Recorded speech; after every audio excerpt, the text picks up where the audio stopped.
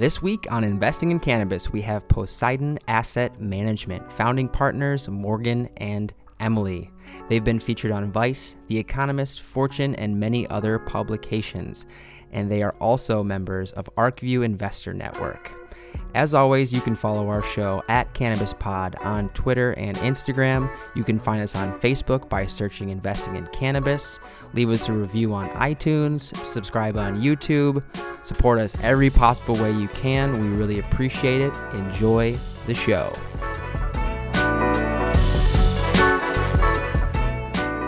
Hello, everybody. Welcome. This is Investing in Cannabis. I'm your host, Brandon David. This is episode 11, 10, 11. I don't know. My producer knows these things. I don't know these things. I just come here and I talk. That's all I do. I just sit down and I start talking. I think it's episode 11.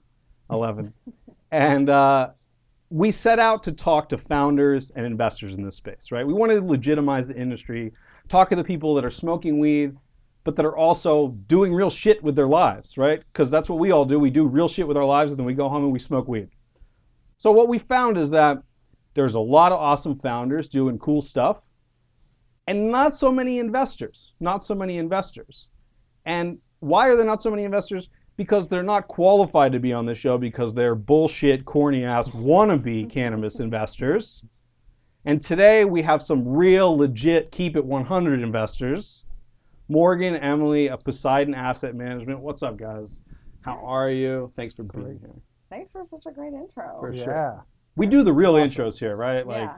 We're not fucking around. It's not a game. I like the no bullshit investors. No bullshit investors. Yeah. So we had Brian Holmes on the episode a few episodes back. I'm sure you guys know Brian. Yeah. And I started with this intro. I was all riled up about it that night because there's too many people kicking tires and bullshitting and sending decks and So many. right? And then no one writes checks. No one checks. writes So I said, Brian, I checks commend written. you for writing checks, and I commend the two of you for the same thing. So tell us about Poseidon. What's the strategy here? Why cannabis, and how do you do this?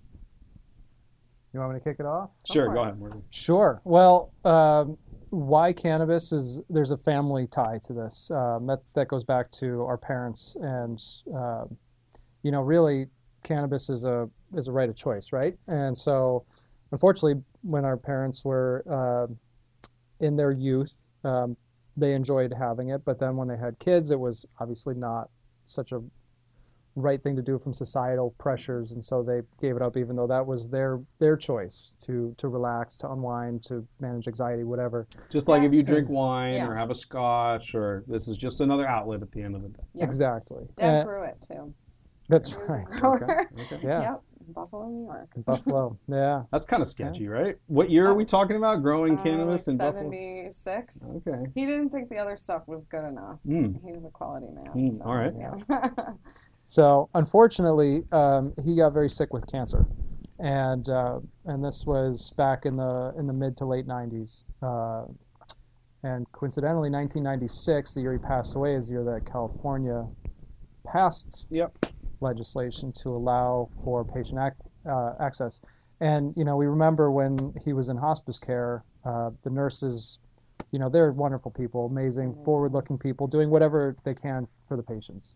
And seeing our father very ill, asked him if he would like some cannabis. Why not? End of days, try to ease the pain, whatever. But he wouldn't do it because of didn't want to put the family at risk. Mm. And so that always hung with us. And several years ago, Emily was just moved out here, and I'll let you take it from here.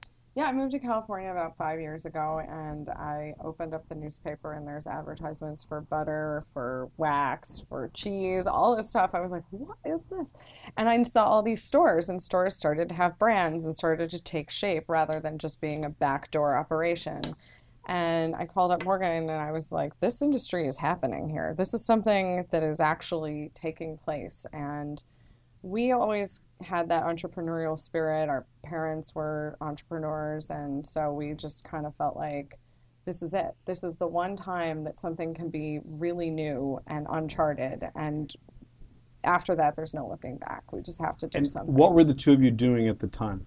I was a researcher and consultant for an independent boutique in New York. I had massive clients like Viacom, American Express, and and all of the sub brands. And so I was doing a lot of that, going around evaluating companies, working with consumers and different people, trying to evaluate market segments and where these places fit in society and what they could do to grow their user bases and things like that. So just kind of always looking at everything from that lens. And when you saw cannabis, you're like, hey, that's a market segment. That's an Here we opportunity go. space. Yeah, exactly. So Yeah. and so, but then Morgan was the one who identified, we looked at all these different ways to get involved in it, and now we're starting to see those companies actually happening by other founders. But Morgan identified the strategy that we ended up going with. Yeah. So I come from an investing background. I started buying stocks with lawnmower money at age 12. ExxonMobil. Would never buy that again now because my views of the world have changed. But you probably did pretty well on them, though. I did very well. Yeah. Was also a buyer of Apple at a young age too, which also was very, very good. Me too. At like age 15, I was like, these guys got something going on here. And I had a little bit of money, and then I was like, Apple, let's do it. Yeah. Like if In-N-Out went public, I'd be the first one to buy In-N-Out stuff. I just buy shit that I like. Did you buy Shake Shack when it? No, I didn't buy Shake Shack. I don't even know how that's doing. I don't either, but I like Shake Shack. Yeah.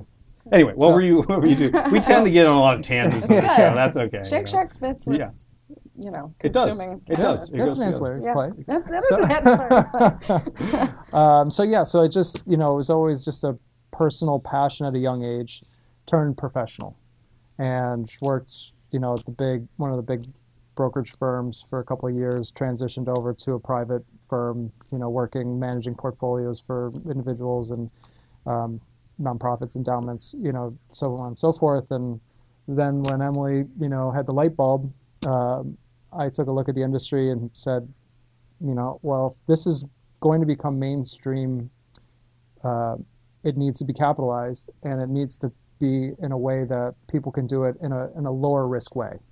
And I didn't see anyone doing it the way we looked at doing it, which is in a very broad, focused, capturing the industry, but doing so in a very risk-focused way. And to this day, really, no one has what we're really building out to the degree that we're doing. And tell me a little bit what that means. I mean, why is your fund more risk adverse than others out there? Well, taking a cue from 500 startups, it's, really looking at the numbers and understanding how many investments you really have to be making to actually reducing risk. And most of the funds out there in general are not doing that. They're not getting the numbers high enough. And so we're trying to do that, and it's been challenging because the industry, we've gone through these different cycles already. We called Cannabis 1.0 and Cannabis 2.0 at this point, where it's hard to get those numbers up, but we're starting to. The portfolio size is getting much larger. The number of deals that we're investing in is getting much greater. And what's that number look like? What's the sweet spot to de-risk the fund? For the number of companies in the portfolio? Yeah, right now I think we're at about 20. Okay. And so we're just going up from there. Got it. We took it a little slow last year. It was definitely a ramp up. But we've been adding. We just did 2 in August alone. So it's a long road of due diligence before we're writing the check. And I'm sure our founders would say that's the truth. But we try to be super supportive along the way and bring in other investors who do write checks. We have a nice little crew of active investors that we like to work with, who we share philosophies with. Got it. But you got to get your numbers up if you're going to catch a unicorn. So you can't. Yeah, I mean, I come from a little bit of investing background. Kind of the idea in startups is like if you make 10 investments, and correct me if you don't feel the same, but you make 10 investments and 8 of them are going to fail miserably. Right, like miserably. One, maybe you break even, they have a soft exit, soft landing somewhere, and then one you hope pays for everything else. Right.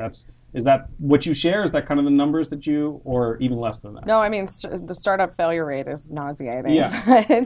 You invest in the people you think are going to survive and pivot and work through those transitions and maybe have an honorable exit, as one of my investing idols likes to say. But we are diversifying not just in across different companies, but across a stage of company too. Okay. So in cannabis, you've had all these operators who've been running for a few years already, and now they're at that point where they are looking for growth capital, or they're looking for ways to expand their businesses into other areas, and we're there ready to support them. And some of those guys are just really amazing because you want to see some amazing operators and founders. They've been running against all odds in this industry with every possible barrier presenting itself along the way. And so those guys have their businesses in really good shape, button up, ready to take it to the next level. Yeah. And they've been dreaming of this moment where it's ready for the lid to like just pop Yeah, off. I mean, we're talking about challenges in digital growth, right, in marketing, financial challenges, having to do everything in cash, right? What else are you seeing that's no really an data. issue? They're just shooting in the dark, like trying to do their own. I mean, we've been experiencing that too. It's like you have to build your own data from just your experiences. In other industries, you have Nielsen, you have all those groups helping. Now there are companies doing that in cannabis, which is really exciting. Well, that was an amazing transition Oh, good. into Headset, Oh. right? Because I did my research before this, so Yep. you really should do this job. I'll just go in the corner. But so this is one of your newest investments, right? Yes. Tell us what Headset does. Well, you kind of already did. But Yeah. Tell me. Yeah, I mean, Headset is approaching the cannabis industry the way that Nielsen or other big data companies approach other consumer goods or services industries, trying to help product companies or service companies understand what the broad market is doing and try to narrow it down to see trends in terms of which products are selling better, where and why, and things like that. So that's really valuable because it really helps these guys to help to know what's working well and what they should be focusing on and what they need to do to bring other things up. So Give me. Oh, go ahead. Oh, and I was just, I think Emily really knocked this one out of the park because right from the beginning of when we started the fund, Emily noticed that there was no data. There was a massive missing component in this industry, and we've been searching for the team, the right people that could really drive that fit, that need. And we were fortunate enough to meet Cy, and they had great success with Leafly before. Yep. And transitioning over, it's like this is a great team. It's a marketplace that we want to be a part of, and so it was just a nice lining up of events, and that worked out very well for us. So I mean, as an investor, that's a relatively easy check to write, right? They had Leafly. These are not first-time founders. Tremendous success, big exit. Like you crossed off so many other things already, right? Yeah. What else? What else did you look for? What about Headset was like, yes?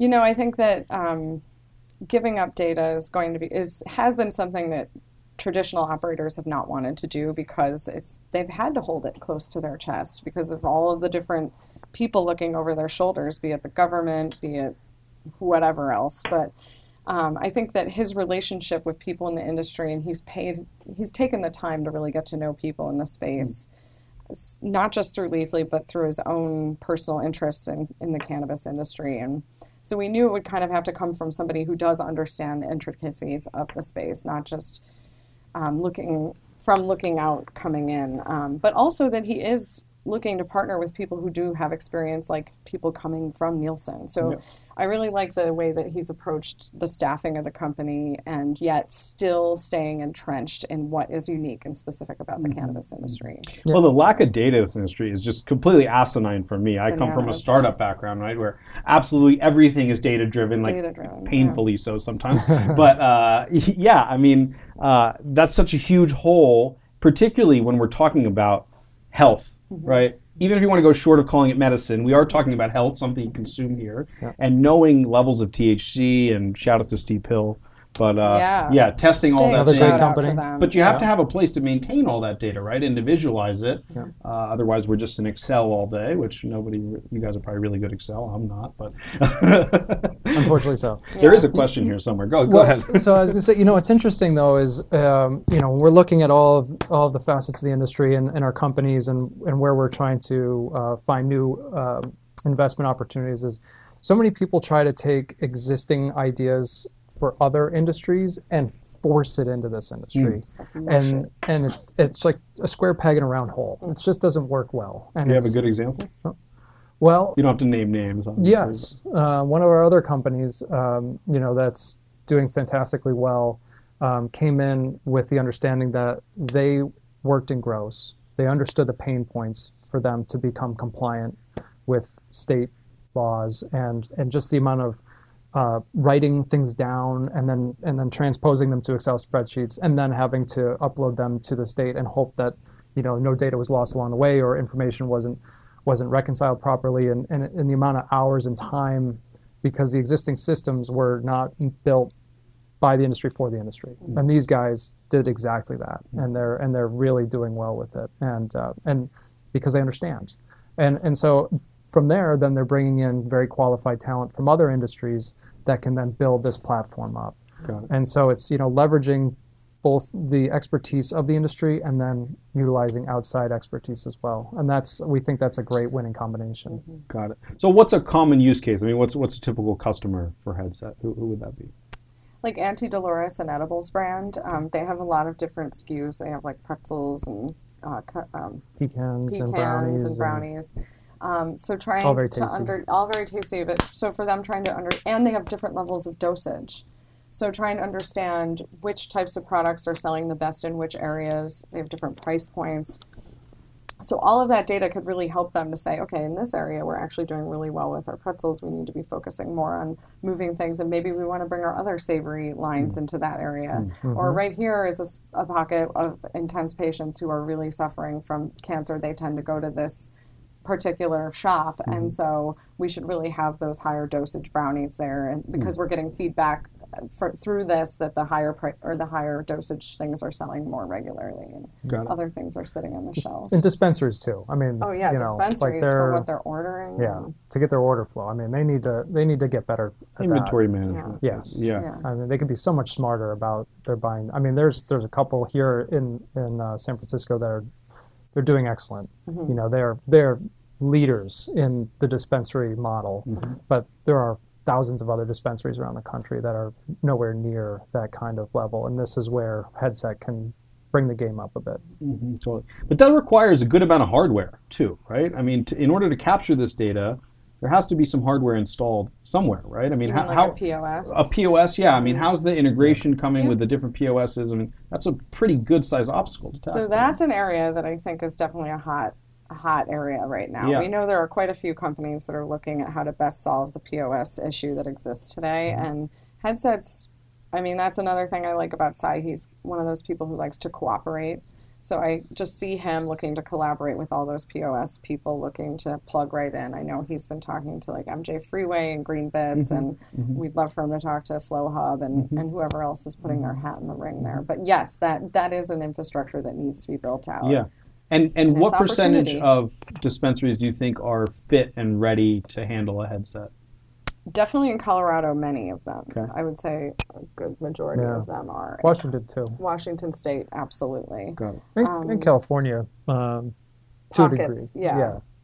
But it's gonna. I mean, that's on Monday. We're going to a meeting about the new regulations, and so I'm sure we're going to get some guidance on that, and hopefully help to influence and participate, streamlining that process, because it will just make everything better for the operators in the end. Yeah. Got it. Even though, hopefully 2016 goes through. I mean, that's and goes through in the right way. Feels like it's going to happen. What do you mean by the right way? Because I feel like it's going to happen, but what do you mean by the right way? Well, if you look at other states such as Washington, when their initial regulations, when the program rolled out, it kind of sucked.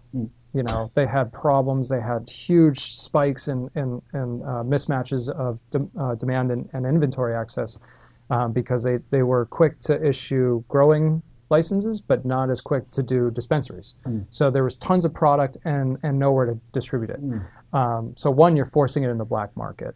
One, you're crushing prices, which is crushing the growers. There was guys that got wiped out right away. So being a little more understanding of the full value chain and the components that go into it. And then also tax rates. The initial tax rates up there were awful. And, in economics, that's like the tax wedge, right? And the farther you drive that wedge, the farther you're going to, continue to foster the black market, which we don't want. Yeah. And California being such a massive state, it's got to be well thought out so that, you don't have a burdensome multi-layer of bureaucracy trying to control all these different segments. So that you don't know who you're supposed to be reporting to or who can really do what without, so on and so forth. It needs to be easy to understand and efficient. Well, and then they just left the medical market completely unregulated up there, so they weren't testing it for great point. Yeah, molds and I think pesticides. that's something I was thinking about more really recently. Crazy, yeah. Like when we get recreational legally, what happens to the medicinal side of it? What happens to that whole layer? Well, it'd be nice to see it being treated kind of the way they're treating it in Oregon or in Colorado, where if you do have a medical condition, and because we're not there yet with the federal support and insurance where you can get your copay. At least you pay less for the material, you pay less for the product. Yeah. So because you're not taxed at the Sure. rec. I mean, at the risk of sounding insensitive, if I put my lawmaker hat on here, Yeah. right? Like, why would I let medical persist if the whole goal is to generate tax revenues from the higher tax rate of recreational, right? I mean, I just try to think through it from both ends. What do you say to that? I mean, is it make enough of a difference that medical needs to persist? I mean, I see cannabis as a medicine. Okay. So I do think it's necessary because we can't price people out of their medicine. And, I think that's a way for people to see it as medicine if there are organized structures and systems. I mean, if I were to sit down and try to put on a politician's hat, I think I'd I'm kill like the myself. worst candidate to be a politician ever, by the way. Yeah, me neither. My No. skeletons are like in the living room. Forget the closet. Yeah, on my porch. Yeah, no, I could never think that way. So I have a hard time. Yeah, you're right. I mean, why would they want to? Why would they do that? Right? So the other way to look at it is look at Canada. Okay. Yeah. It's fully legal for a medicinal marketplace to the point where you can get insurance reimbursement for the purchase of medicine. So if you want to have a fully regulated market here in the United States and you want it to be the same tax level, that's fine, but allow for insurance coverage to supplement the cost of it. Yep. And then you're all set. I mean, the biggest problem we have right now with the whole medical recreational, as Em just said, is it's actually backwards. Medicinal cannabis is actually less regulated, which is insane. It should be even probably higher regulated or held to higher standards. The fact that there's still pesticides showing up in cannabis that people are ingesting to make themselves better is crazy. Yeah. And it's existing, and it's happening. It's still happening in Colorado, Washington, and California too. And it's people like Steve Hill that are helping to drive the legislation to make sure that stops happening.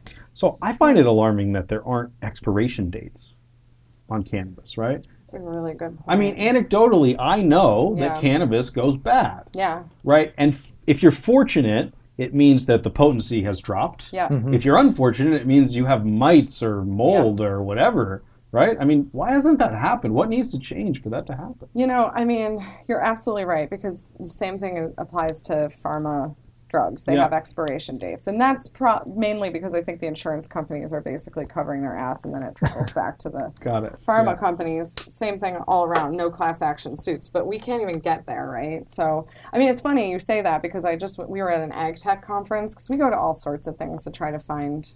Ag tech. Yeah, ag tech's cool. Very connected. Yeah, very connected. But this one woman there had come up with an app that you could use to keep track of when your produce is going to go off. And I was like, you need to put that and take that and make it for cannabis, so that I plug in, I just got my Veganic strawberry, blah, blah, blah. Here we go. And it'll go off by X date. So better get to it. But she was like, no, I don't really want to cross over to that. So that's a freebie for anybody out there. I don't know. I think it's a needed thing. Because the mold thing is problematic. You may not have mold when you get it, but you might after somewhere if you don't. I don't know how long. Right? That's the problem. I don't know how long. Right. Yeah. Well, that's also you're nailing it right on the head. Is we don't know. There's still a lot of data to be understood and to know exactly how long. We got to bring that back to the data, man. Yeah. We got a future in this. You know that? Best by X date. Yes. Yeah. Right. Yeah. I anecdotally, I saw a 60 Minutes piece. Shout out 60 Minutes, like the best news ever. Yeah. Right. But great coverage of the industry. Amazing.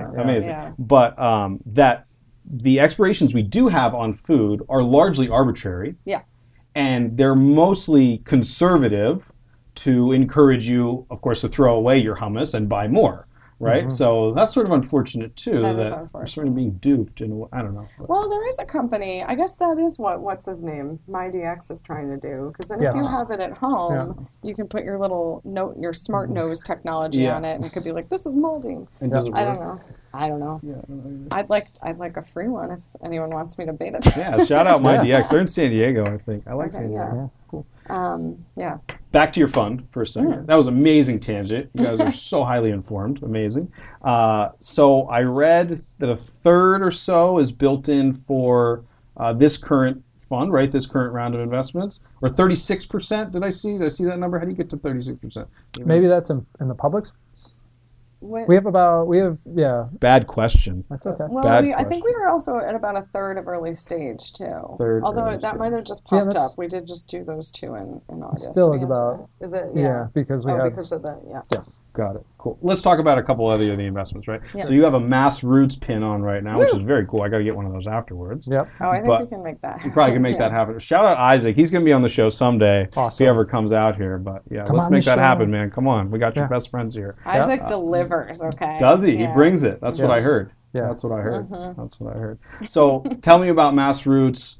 Tell me about kind of the thesis there a little bit. How early were you guys? Tell me about that deal.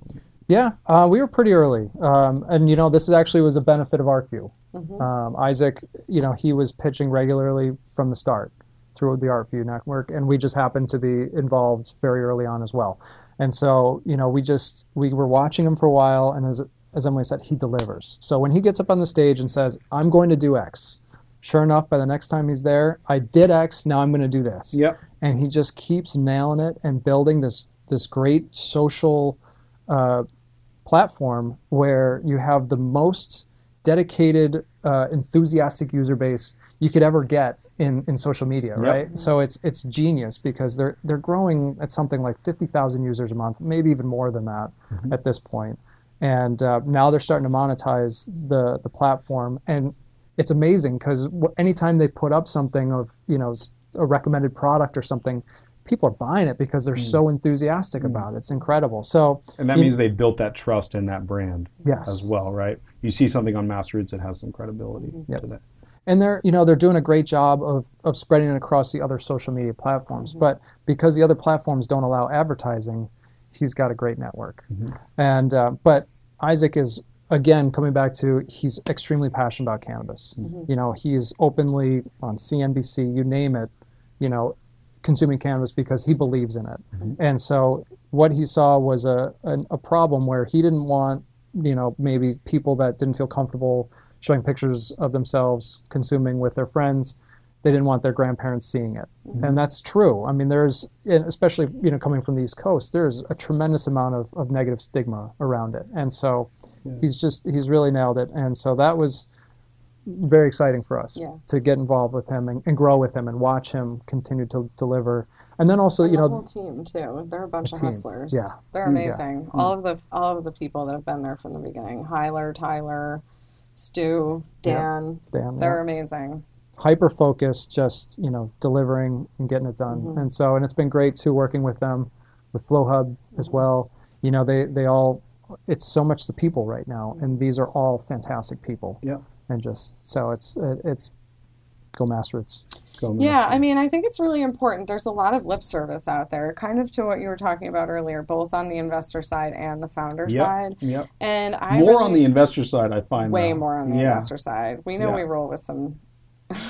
We know how investors can be, but I think that the founders, I believe in this whole principle of if you give meaning to your words, then the meaning is pervasive. It spreads out into your actions. Yeah. So if you're just out there talking a bunch of lip service and not actually doing what you're saying, then it's gonna start. It'll come back. It won't work out. So Yeah. yeah. Yeah.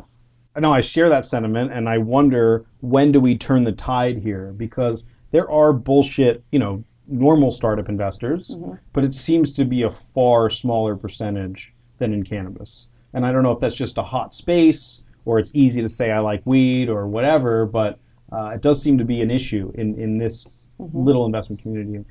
Anyway, but you said that deal flow from Mass Roots came from ArcView. We've talked a little bit about ArcView on the show, but tell us what ArcView is and how have they been helpful to you? ArcView is a really great angel investor network that basically brings founders and investors together so that the founders have a platform from which to share the story of their idea to investors, and where investors have a safe and kind of organized space where they can ask questions that are needed, and also work within a group of like-minded individuals. So we have found also some of our co-investing, the other guys that are writing checks and ladies.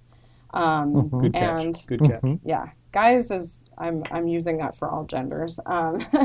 But Yeah, I always do that too. Is I do that the too. right thing to say? oh, Like, I when you got a say smack guys down in the on that pla- once. Okay, Yeah. Okay. So All guys right. and gals All right. or something. Something. But I do that. I mean, the women part of the industry is really important. But anyway, yeah. For example, we found Duchess Capital, which is another fund that we really like working with. Doug's been on the show. Doug's been on the show. Dougie, yes, that's right. Yeah. And that whole team. So it's really, that's been a really valuable resource that we've gained through the ArcView Investor Group is the other investors that we can say, hey, have you looked at this deal?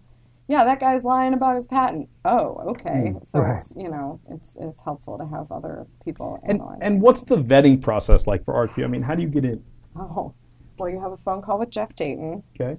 and he puts you through the ringer. I'm just kidding. Jeff Dayton's like the nicest guy you could ever meet.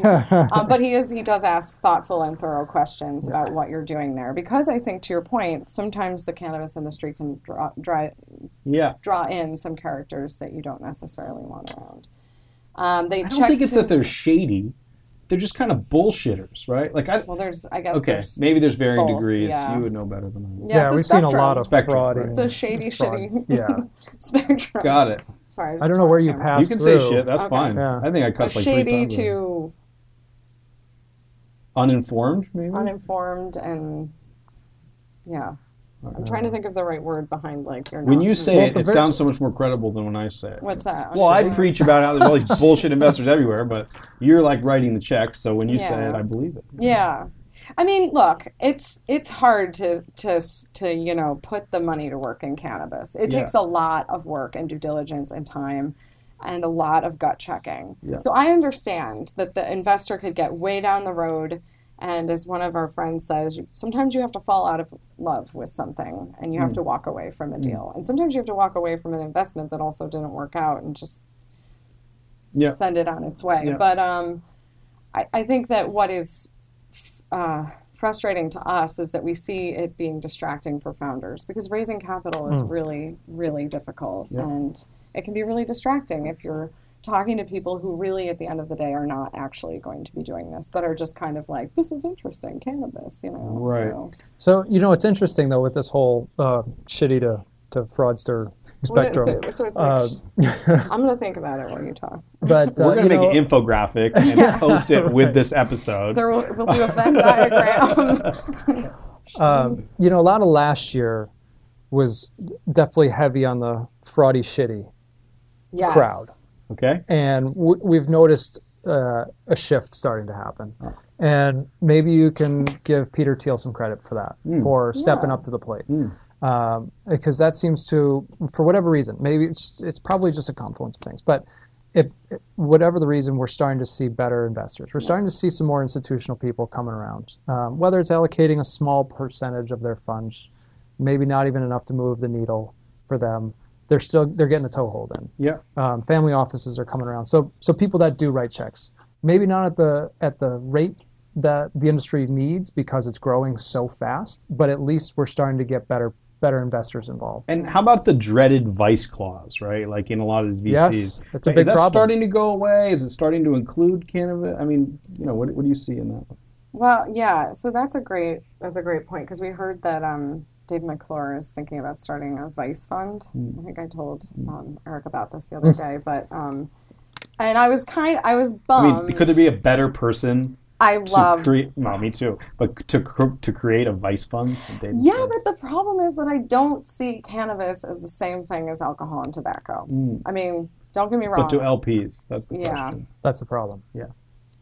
They do. They do. They do. A lot of them do. So yeah. it And is. what They I've- have that Yeah. problem. What I've right. seen, totally off the record, obviously, is that these VCs are starting to make angel investments of their own on the Yes. side Yes. because their funds won't allow them to do that because Yes. they've taken money from the teachers union or whatever, That's very interesting, right? Because they're putting their name behind it in a way, even though it's not officially. That's fascinating. I mean, good for them. Great for Yeah. them, right? It's progress. It's progress. Yeah, I Baby think steps. that's the answer, right? Yeah. Because at some point that young partner comes to the rest of the fund and Yeah. says, "Hey, this was very profitable for me. We Yeah. should do these." You know. Yep. Very cool. But I mean, at the same time, I guess it was a good thing that not everybody was writing checks just like crazy last year, because the industry does need to grow up, and we do need to take a beat and take our time as we build it. Because maybe if a lot of people had written a lot of big checks last year, I mean, we were writing smaller checks last year, we're writing fewer checks last year, because the industry needed some more time from an investment standpoint. And I think that the destruction of capital that Morgan watched from his computer screen in the very beginning months of last year in the OTC markets is a good example of that's like a small glimpse of how big it could have been. And then people would have been terrified to ever participate in the cannabis industry again. That's true. So, And the dead weight would be bigger. Yeah. If money would have flowed last year, that was ultimately in the wrong hands. yeah. And so, we would be flushing that out. You're right. That's a good point. So everything works out for a reason. And that's one way that it did work out. But now I think we will see more check writing.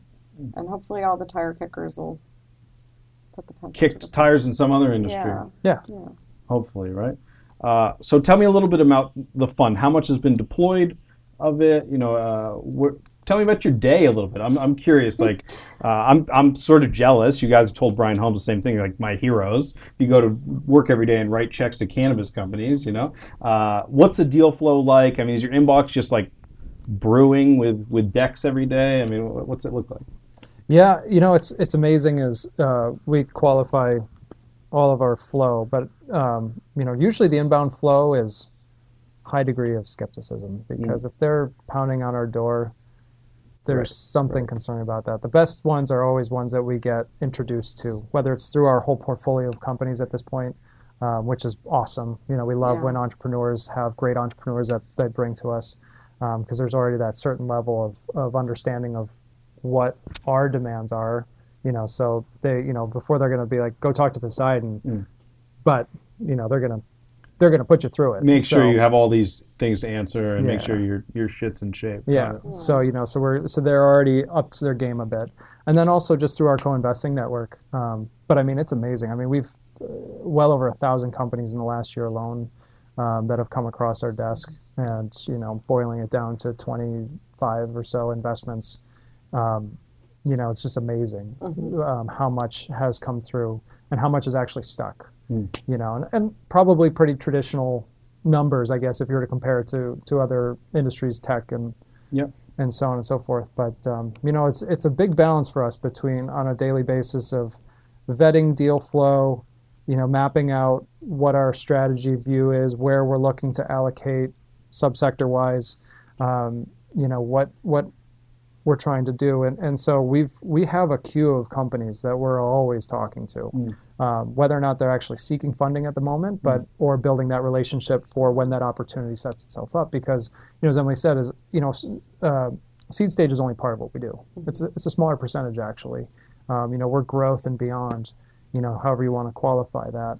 We qualify it certain ways, whether it's Series A or B or whatever. It just depends on where we see them. If they're revenue generating, how much are they generating to qualify them at that growth stage? So, we have some of these conversations going on, and then it's also, Em, from her background, is always actively digging and trying to find other opportunities that are not just coming to us. So it's not just, we're not just sitting there waiting for the deal flow. We're actively building our pipeline. Yeah. Totally. And if you will, what are some of those sources? Where do you dig up companies? Where do you find new ones? That's a good question.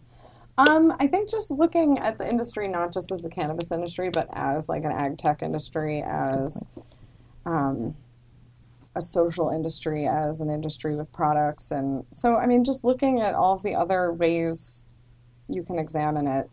But so we did go to an ag tech conference. I took some cards of companies there that I think could have some interesting applications to the cannabis industry.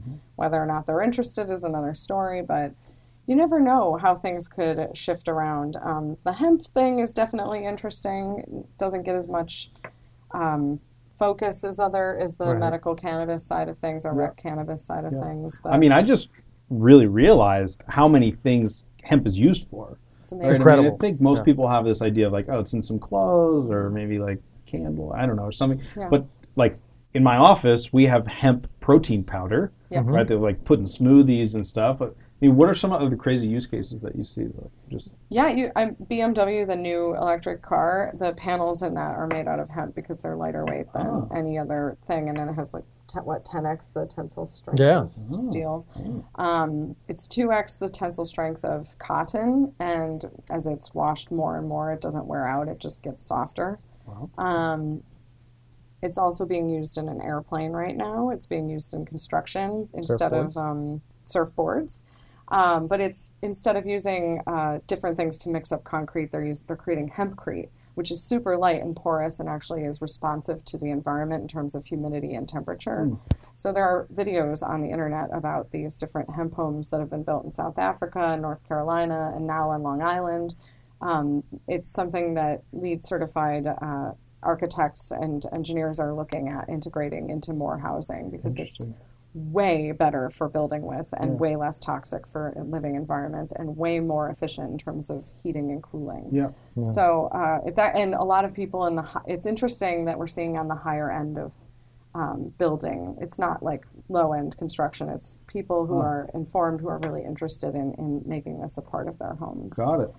So that's really cool. And also it can be used to replace battery acid. I mean, it's unbelievable. There's this guy, Doug Fine. He's the absolute one of the best mouthpieces around hemp. He's done all the research. He wrote a book called Hemp Bound, and it's very thin, but it's packed with information. Cool. It's pretty cool. Is it written on hemp?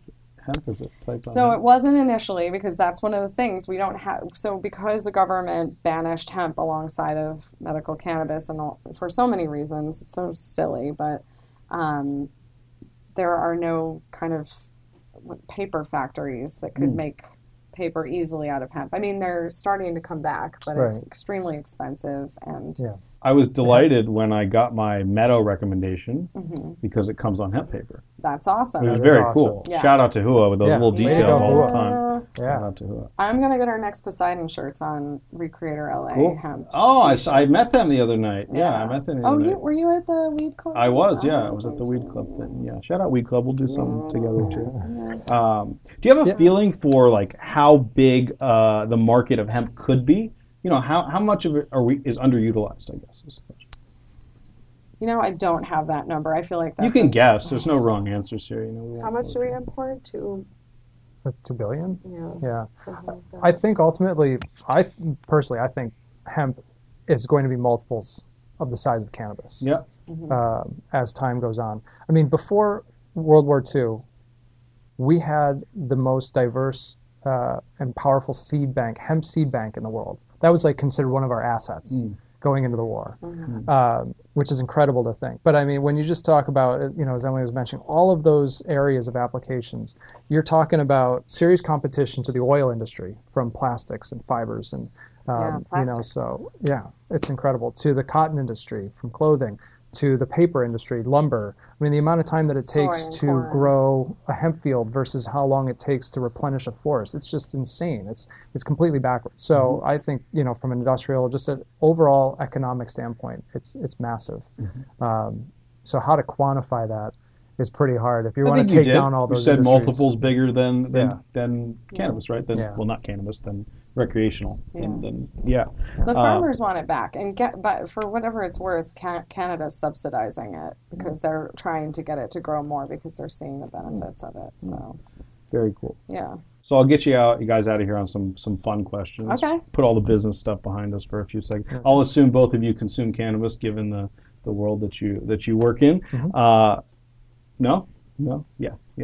Just silently, like unofficially. Kind of, like, No, definitely. definitely Yeah. officially. Cool. Very cool. Actually, one of our favorite ways to consume is using another plug here, the Vape XL, Ah, the Evo. yes. If you haven't tried the Evo yet, Yeah. it is by far the best It vaporizer. Yes. changes everything. Yeah. So we have something very special in store for the vape enthusiasts coming up very soon, and that'll be going live pretty soon. But we're just going to do a little vape tank with some investors and a few vape companies, and kind of let them duel it out. So Nice. that's going to be very fun. Sabo's Yeah. a champ. Yeah, So no, and I- such a good guy. I mean, Such a good such guy. a good guy. from the original Yam fam over there at Yammer. Yeah. I had a lot of friends that worked at Yammer.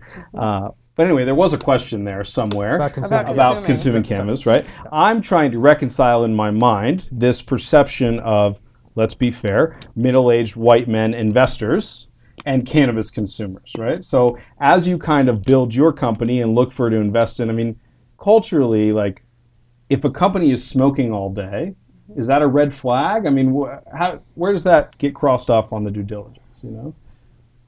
Well, it matters how you handle your shit. Yeah. Okay. That's a good answer.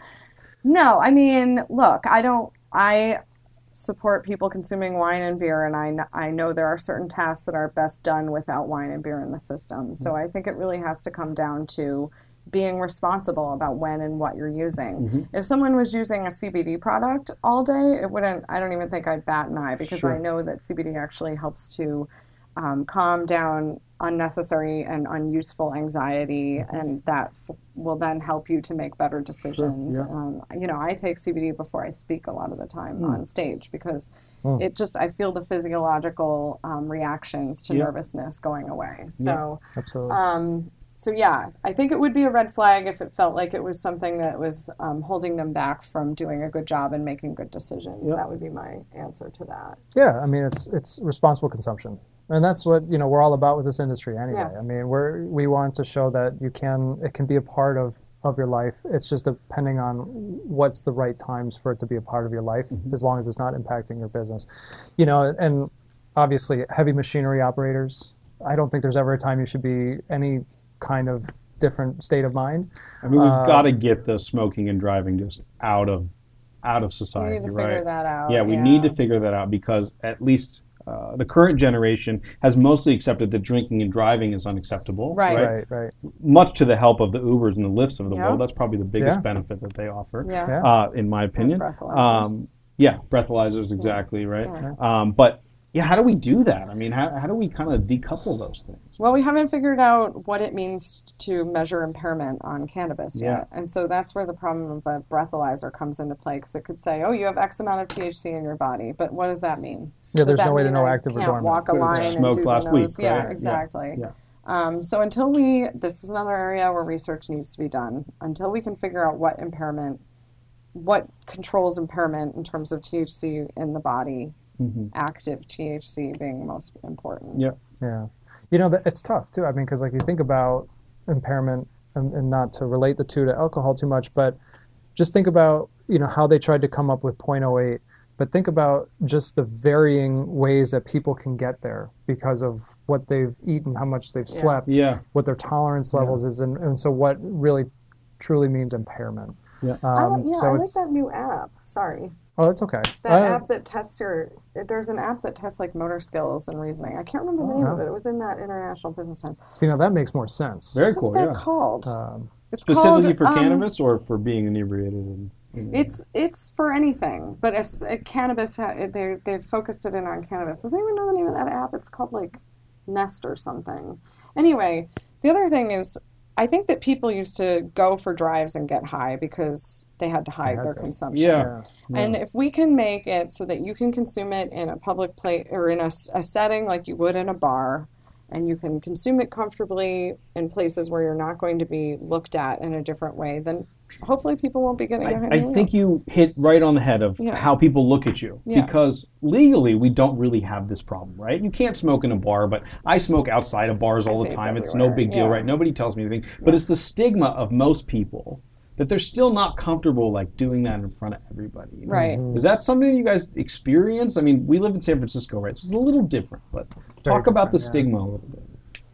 Well, you know, that's actually kind of what's cool about Massroots is they're making it much more social. And as we learn more about the different strains and how, you know, what kind of experience you're looking for, you know, for myself, I'm not usually looking for like a heavy indica and being social. Yeah. You know, if anything, I'm much more subdued and want to relax. And so, you know, as we understand what is a good social consumption, you know, I think that also helps. And for a lot of people that are not regular consumers, you know, that would be potentially crossing over if they felt laws supported it, you know, you want to have them be in a setting that is welcoming and giving them that comfort level so that when they do feel that initial high, it's not a paranoia or a discomfort. And so part of that would be having good atmospheres for people to go in. You know, it's kind of crazy. It's like Colorado, you still don't have that. So you have all these tourists coming in, but there's technically nowhere for them to consume it. Yeah. Interesting. So they do it on the tour bus. Yeah. Right. Or now you're starting to see some bed and breakfasts popping up, but that's kind of... Yeah.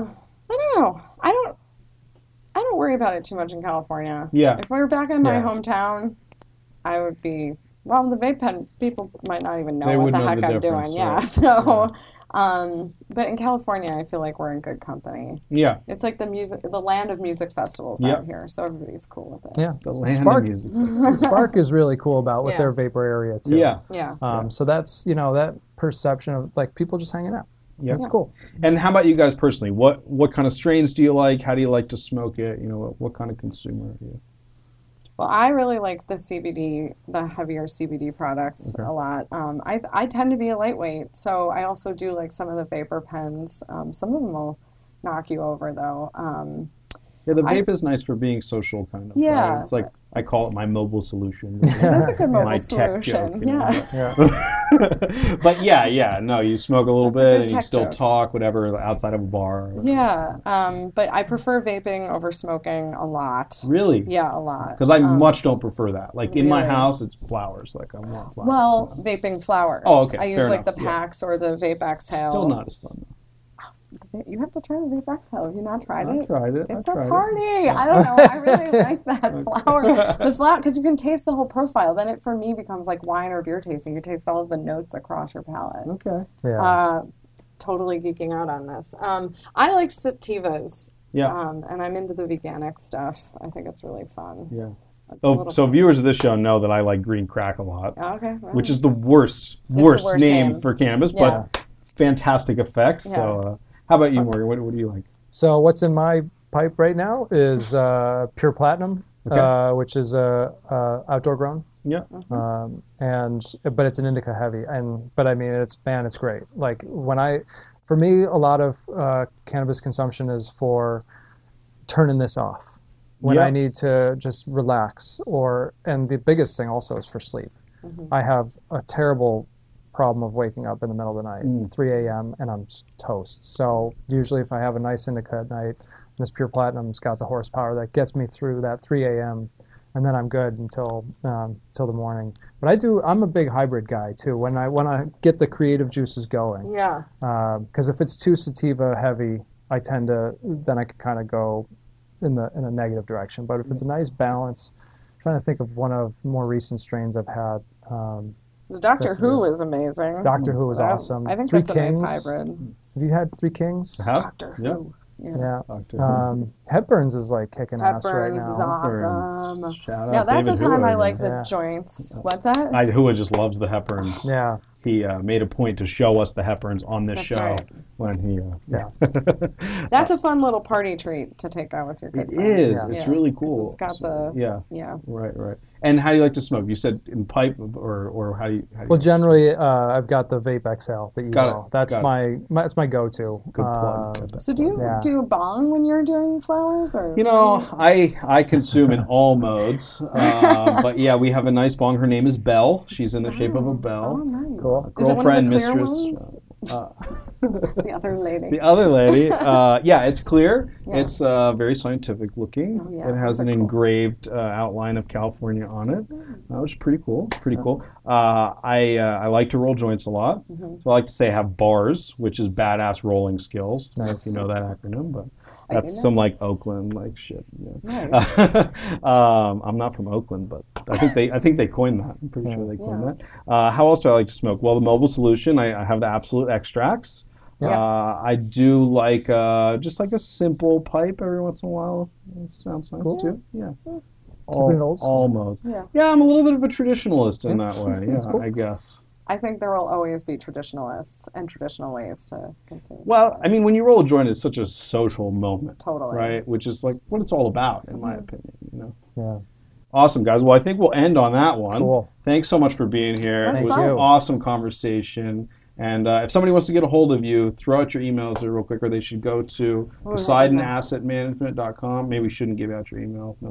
No, I mean, the email address is just so dang long. It's unbelievable. So, PoseidonAssetManagement.com is a good way to Got it. We're on us, 'cause you can Facebook, reach out. Twitter. Oh, yeah, Twitter. You know. Yeah. I do a lot of tweeting. Do you? Oh, we all do. What do you tweet and about?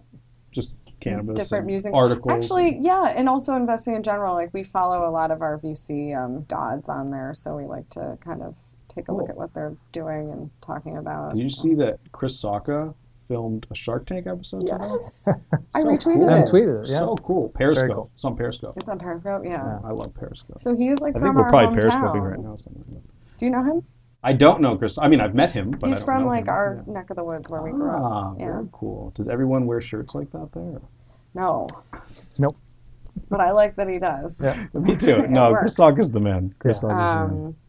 Yeah, but we also blog, and so we'll tweet about our blogs. Awesome. Yeah. So. Awesome. Thanks again, guys. It was really, really fun. Thanks for watching, supporting independent media. We are everywhere that media is consumed.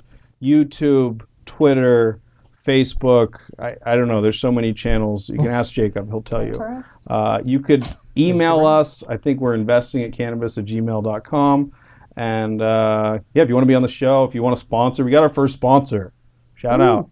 Not releasing it yet, but shout out to our first sponsor. Independent media. Independent media. Thanks again, guys. See you next time.